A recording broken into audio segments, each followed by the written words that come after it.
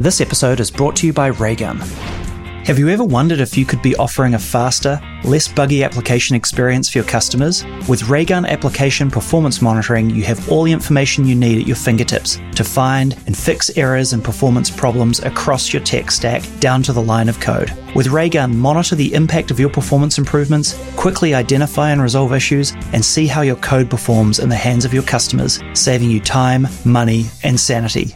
I've personally used Raygun and Hyperfish for the last 4 years to help me sleep better at night, knowing the customers we've worked so hard to get are having a great experience.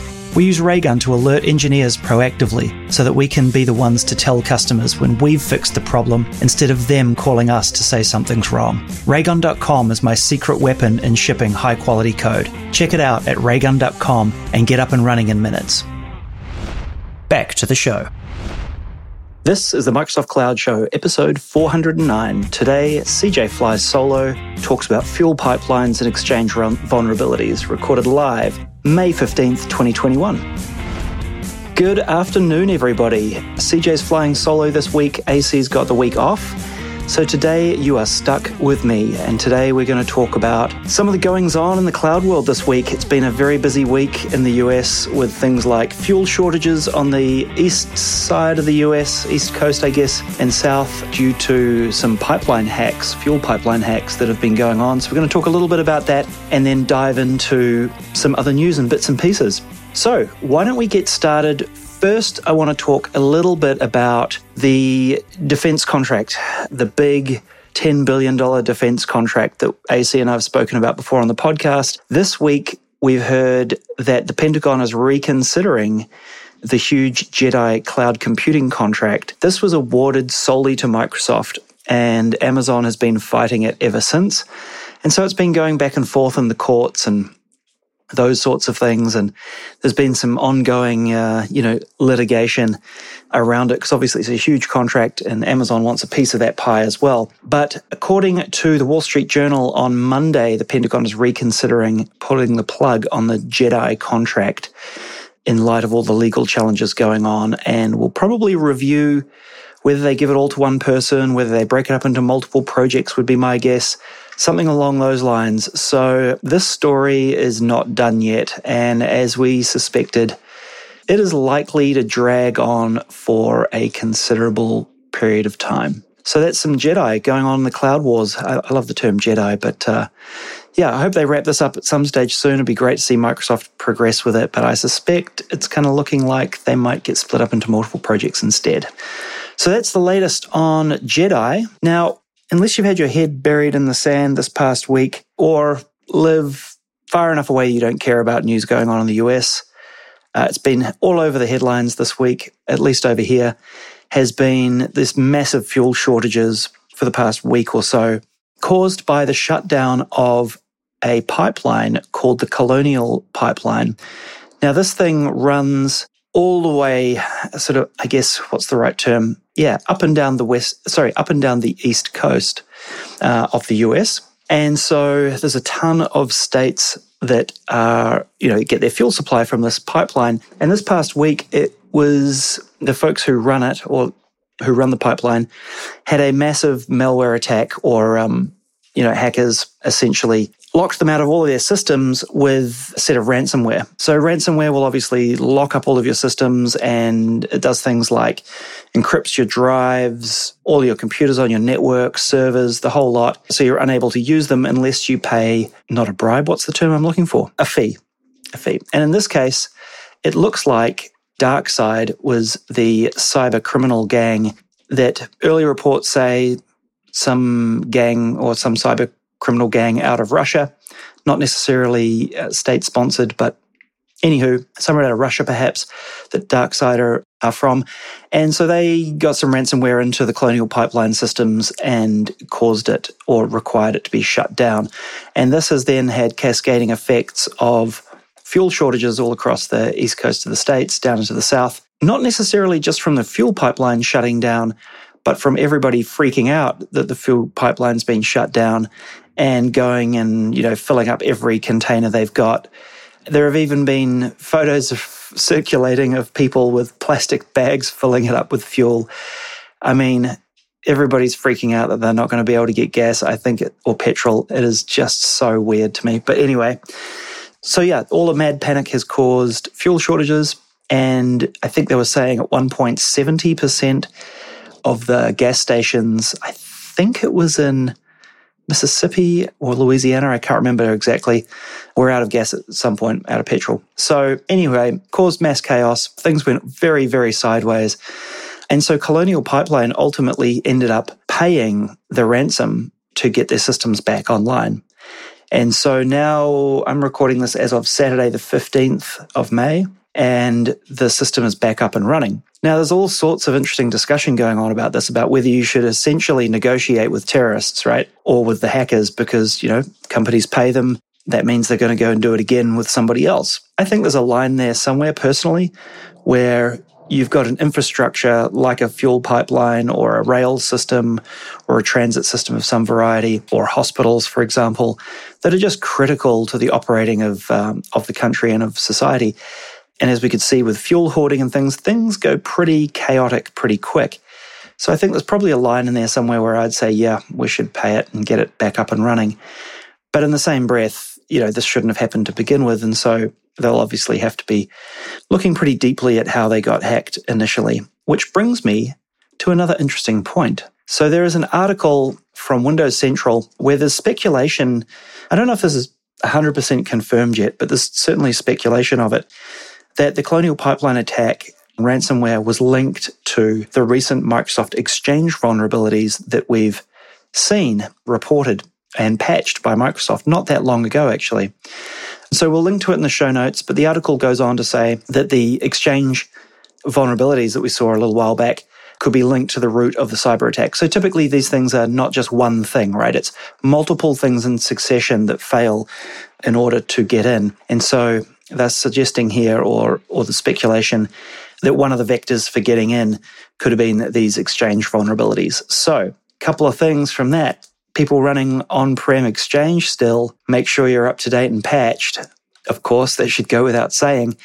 But yeah, that seems to be possibly the way that these guys got in. There's a tweet here from Nicole Perlroth, who's also, it's linked to from this article, who's a cybersecurity reporter for the New York Times who first reported this. So yeah, I guess it goes without saying that sometimes you think you can run your systems better than Microsoft in the cloud, and examples like this prove that most people can't. So yeah, go make sure you're all patched. Now, what was also interesting about this that I found up on the Krebs on Security blog, if you're not familiar with that blog, it's a fantastic resource, and you can learn a lot more about this attack and others. And we'll link to these in the show notes as well, obviously. But subsequently, since this attack has happened, there were a couple of interesting things that happened that I'm not entirely sure whether the two are completely related or not, but it just seems very coincidental, was that the Biden administration, a few days after this, announced or made a change in policy around offensive measures that they could take in response to things going on in the world of cybersecurity. And then it was reported yesterday on Krebs on Security that the DarkSide ransomware gang has quit after their servers and their Bitcoin stash were seized. So, putting two and two together, one might be led to say, or that it's not that far-fetched to think that the US government perhaps, or something along those lines, decided to get their revenge on this ransomware gang and shut them down for good, stole all their Bitcoin, shut their servers down, got rid of them, and the ransomware gang called DarkSide has quit the business. So yeah, there's a link here to an announcement saying, this is from DarkSide, servers were seized, money of advertisers and founders was transferred to an unknown account, etc., etc. So yeah, you can read more about this, but karma can be a real, I don't know how I feel about this. I think, obviously, I'm pretty stoked that they got taken down, and that's probably a good thing so they don't do it again. These guys will go somewhere else. Criminals are criminals. They will pop back up in some other variety at some point. So who really knows when we will see them again? But anyway, for now, the Colonial Pipeline is back up and running. Fuel is flowing again. People don't need to fill up their shopping bags and plastic bags full of fuel and pretend like Armageddon has arrived, and we will probably have forgotten that it ever happened next week. So, Colonial Pipeline hacks, ransomware, Exchange being hacked, and possibly the US government taking down the hacking group responsible. All happened in a matter of days. Just unbelievable stuff. Things of novels, really, right? A Tom Clancy novel, perhaps. Right, so that is the DarkSide attack. On to some other news. Windows 10X. If you haven't heard about Windows 10X, it is a new version of Windows. I'm putting it in air quotes, new. It is a new version of Windows. Obviously, it's going to have shared a lot of the original code of Windows and things. However, Windows 10X was Microsoft's foray into sort of, I guess, excuse the pun, rebooting the Windows franchise for more modern PCs and stripping out just a bunch of bloat and old APIs and old parts of the operating system that were no longer required, and really sort of putting it on a big diet and trimming it down and getting it fighting fit again. Now, that was also going to mean that things like Win32 apps wouldn't have run straight out of the box, and they were going to have to add, I think, some sort of emulation layer to support old apps later on. But news this week that Microsoft has put Windows 10X on hold indefinitely, which is interesting. It was due to see the light of day, I think, sometime this year, later this year. They were promising to launch it in 2021.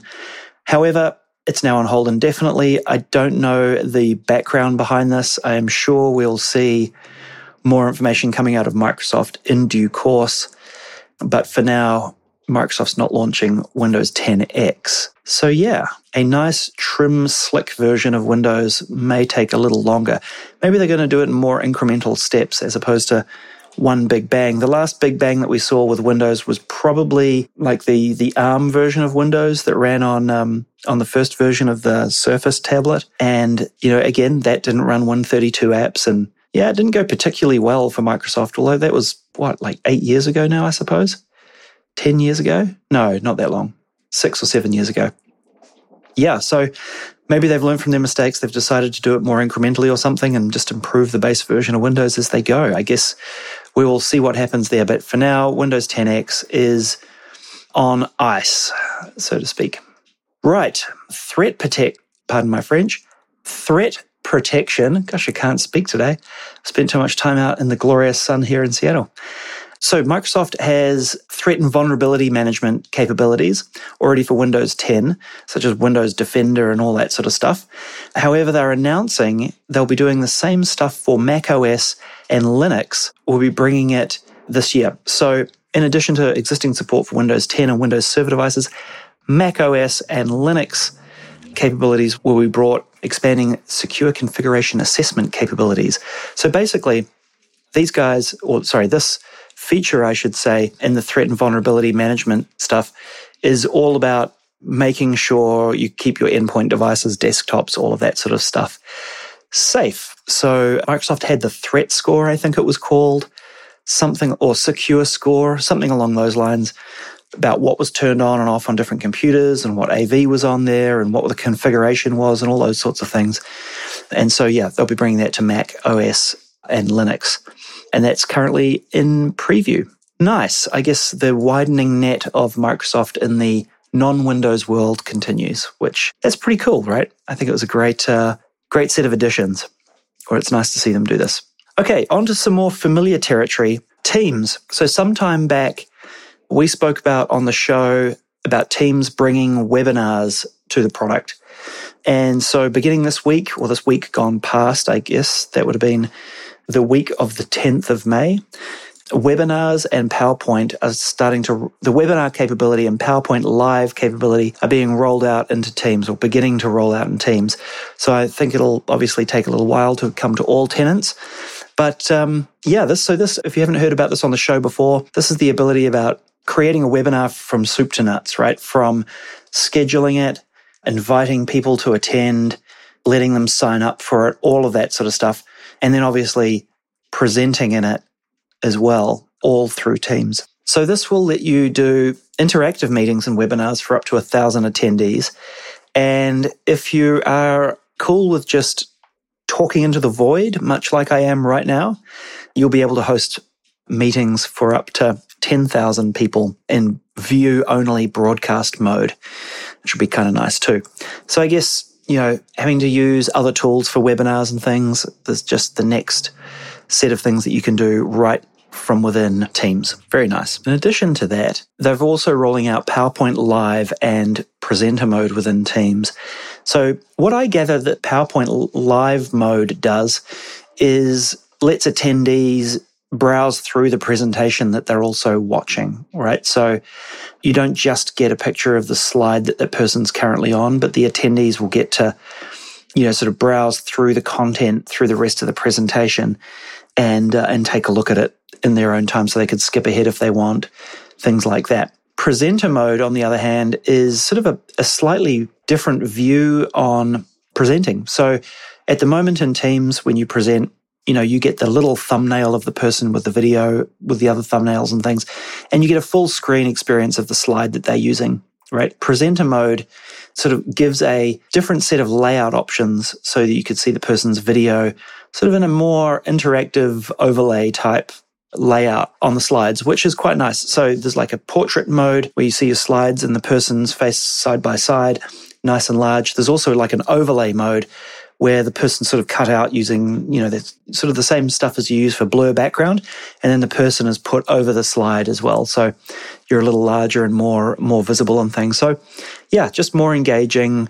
I think this is quite useful. I think this is really good. We've all sat through so many meetings this year where, you just get the full view of the slide and it's just not that engaging and great. So I'm all for seeing new interactive ways to do your, run your meetings and things like that. So pretty sweet. Okay, so that's from Teams.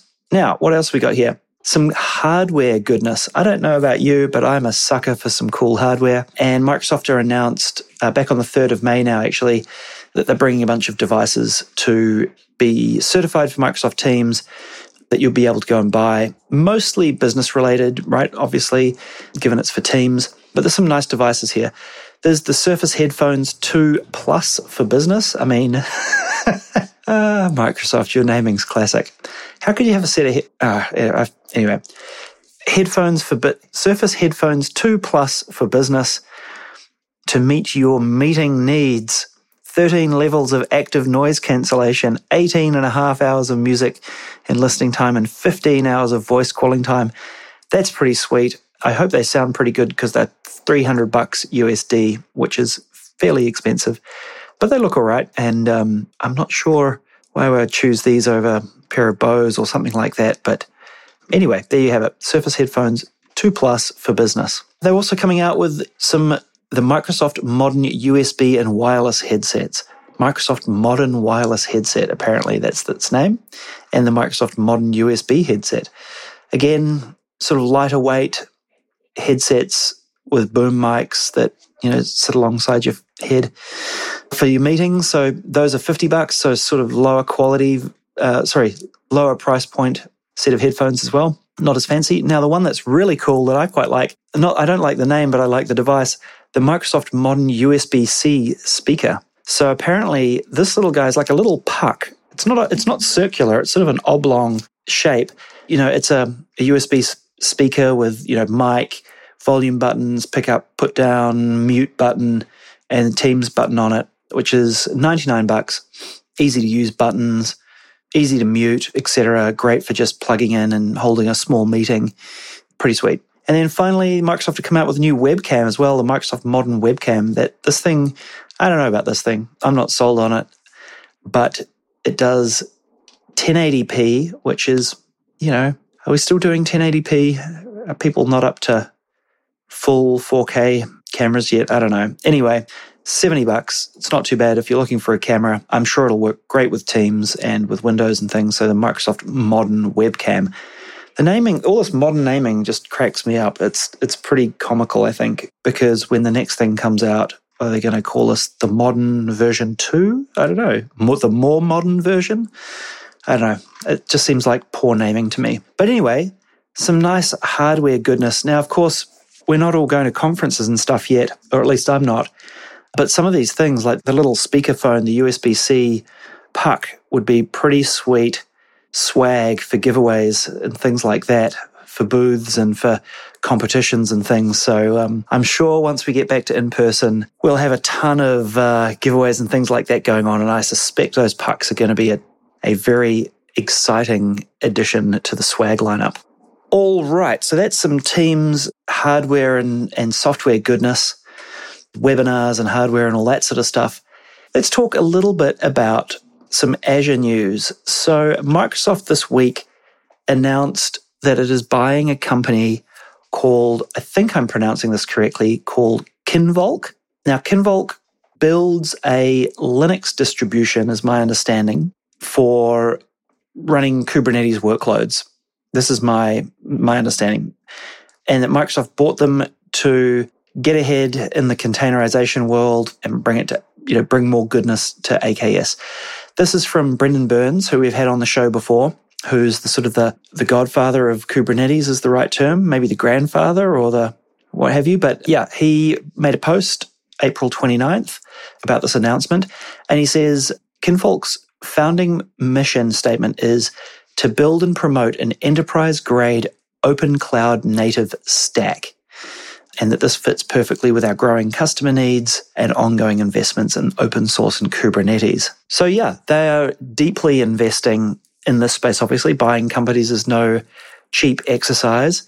And so more goodness coming to the AKS and containerization world. He goes on to say in this post that Kinvolk has a rich, innovative history in open source cloud-native distributed computing, including Kubernetes, eBPF, which I don't know what that stands for, community building, and container-optimized Linux, as well as early work on CoreOS, which is also really popular in the container world. So yeah, Microsoft's making big investments in this space to get their hands on, I think, what is called the Flatcar Container Linux distribution, which is sort of like CoreOS, an alternative to CoreOS for running your containers on. So pretty sweet.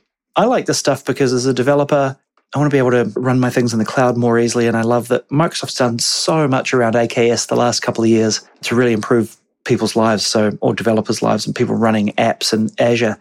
They're doing really good stuff. So continue the investment, Microsoft and Brendan Burns. Awesome, awesome stuff. Okay, I'm going to save the best for last. So let's move on to one more piece of news, which is the Microsoft Graph.NET SDK version 4 is now in preview. So this was shared up on the Microsoft Graph developer blog. You can get to that from graph.microsoft.com, and then there's a link in the top navigation. I think it's under resources that gets you to their blog if you're interested in following along. Anywho, for .NET developers who are doing graph development, myself included, version 4 of the SDK is out. They're continuing to add new things. Better support around authentication APIs based on the Azure Identity Client Library, making it simpler to authenticate. We all love that. And various different sort of scenarios for authentication. They're switching to using system.text.json for serialization. Now, I don't know if you know, but some backstory on this, but James Newton King, who is the author of the Newtonsoft.json library, joined Microsoft some years ago. I think a couple of years ago, maybe 2 or 3 years ago. Gosh, I've forgotten now. It's been a while. And so Microsoft had him on board, obviously investing in getting better JSON support into the .NET framework and .NET Core and all that sort of stuff. And actually, I think James is now working on the gRPC libraries for .NET that I had the opportunity of using the other day. Lots of stuff about serialization and sending things across a network connection. So he continues to work on that stuff. But anyway, back to the .NET SDK for Microsoft Graph. They're moving from Newtonsoft.json for serialization and deserialization to system.text.json, which is a baked-in library into .NET now for that. And so this SDK now moves to that as well. And then finally, they're adding support for getting better access to the response headers. So when you call a graph call, or you make a graph call and you get a response back, being able to dig in to the headers and getting access to things a bit more straightforward. So yeah, they're continuing along on the march with Graph and .NET support. You can go get that from NuGet, obviously. Microsoft.graph is the library. So go give it a shot. And there's a GitHub post that they link to here about upgrades and things like that. And there's an upgrade guide where you can see the breaking changes that have been introduced. So it's not a totally straightforward upgrade, I guess, and additional things you might need to do around the Newtonsoft replacement. So nice wee addition there. Now, I told you I would save the best for last in terms of news. So having said that, I hope this doesn't disappoint. I am being a little bit facetious when I say this. I know everybody has been waiting for this. This is something we have voted for, have been picketing at the gates over, have been losing sleep over for weeks, months, maybe even years, is a logo for Azure. And in fact, a new logo for Azure. A more modern, fluent logo for Azure. And now we have it.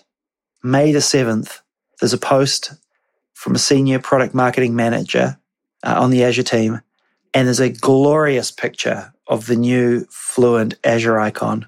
We can now sleep easy. I joke a little bit, right? This is kind of comical in some respects, but I do say that there have been a number of times where I've been putting a presentation together and I'm trying to put a little diagram together or something, and I've gone, oh yeah, I need an Azure logo. And you go, look, and you're like, actually, is there one? And which one is it?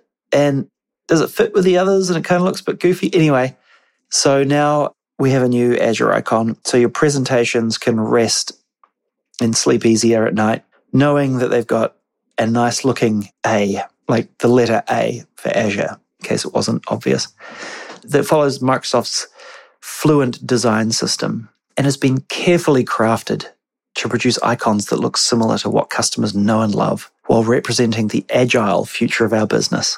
Hey, that's a mouthful. But anyway, it does actually look pretty good. I'm all right with it.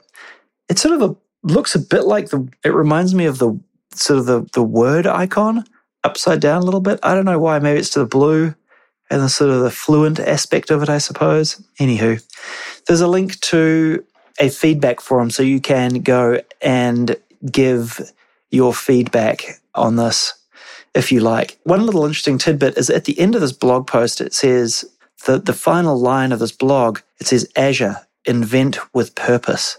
That's the first time I've seen that. I wonder if that is Azure's new sort of marketing tagline. I don't know. I haven't seen that before. But anyway, that is the new Azure logo. I know you can't see it. I've just described it, poo-pooed a little bit, but I am quite happy to have it.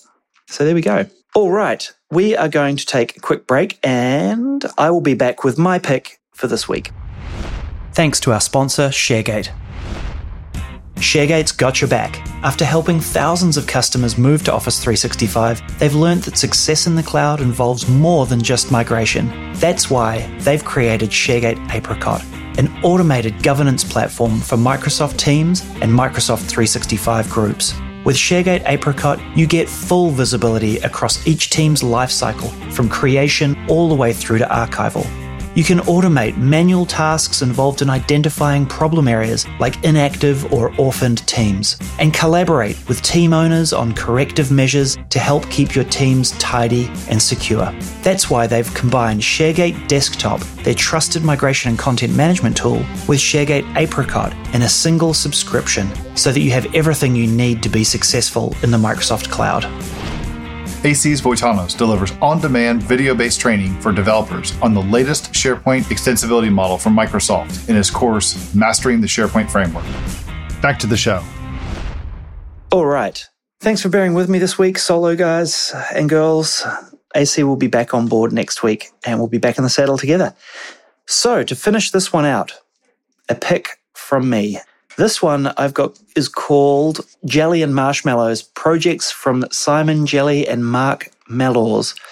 It is a paper aeroplane wind tunnel project Now, I have absolutely no use for this, but I came across it and was reading it. I think I got to it from, it was posted on Hacker News, perhaps, something along those lines. And it shows an example of them building a wind tunnel for doing aerodynamics on paper airplanes. Yeah. Now, if you're interested, I know almost nothing about aerodynamics other than what I've heard from what's been talked about through Formula One and IndyCar and all that sort of stuff. Bit of airplane stuff in there too. So I didn't really know much about wind tunnels other than I've seen a couple. But it talks about the flow of the air through the tunnel and the straightener that removes turbulence from the incoming air, and the collector which smoothly accelerates the airflow, and the working section in the middle which has got the straight bit where the straight tunnel, if you will, where you put your thing that you want to test in there for doing your airflow testing. And then a diffuser which sort of slows the air out the other side. And then their design has the fan at the back which sucks the air rather than blowing it. I guess that's better for turbulence if you're sucking it from the back end of this thing. Anyway, so it blows it out the back. But anyway, this is pretty cool. It sort of details the project from soup to nuts, shows this sort of DIY built thing. And then it's got a few cool examples of testing different airplanes, paper airplanes, and seeing the airflow through this thing. Absolutely no point to this whatsoever for me, but I thought it was pretty cool, and I hope you do too. So yeah, a little DIY paper airplane wind tunnel. All right, that's it for this week, everybody. Kind of a short show. I hope you've enjoyed some of the news. We talked about Azure, Teams, AKS, Microsoft Graph, Windows, threat protection for Linux and Mac OS. Bunch of interesting stuff on the Colonial Pipeline attack this week. Its relation to Exchange, paying the ransomware off, only paying the ransomware fee, but only for that group to be thwarted and taken down by some unknown, probably the US government response to it. I thought it was pretty comical. And finally, the Jedi project being reviewed again due to all the legal stuff going on. So thanks again. We'll tune in or talk to you next week. Thanks for listening to me. Have a great weekend, rest of your weekend or week in this case, and we'll talk to you next week. Cheers.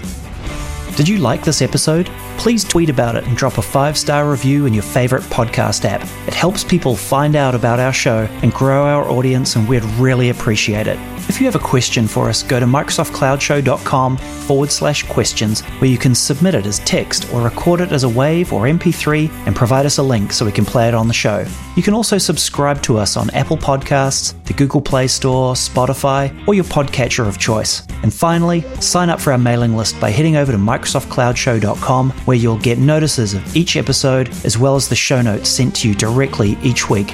We'll be back with a new episode next week. Thanks for listening.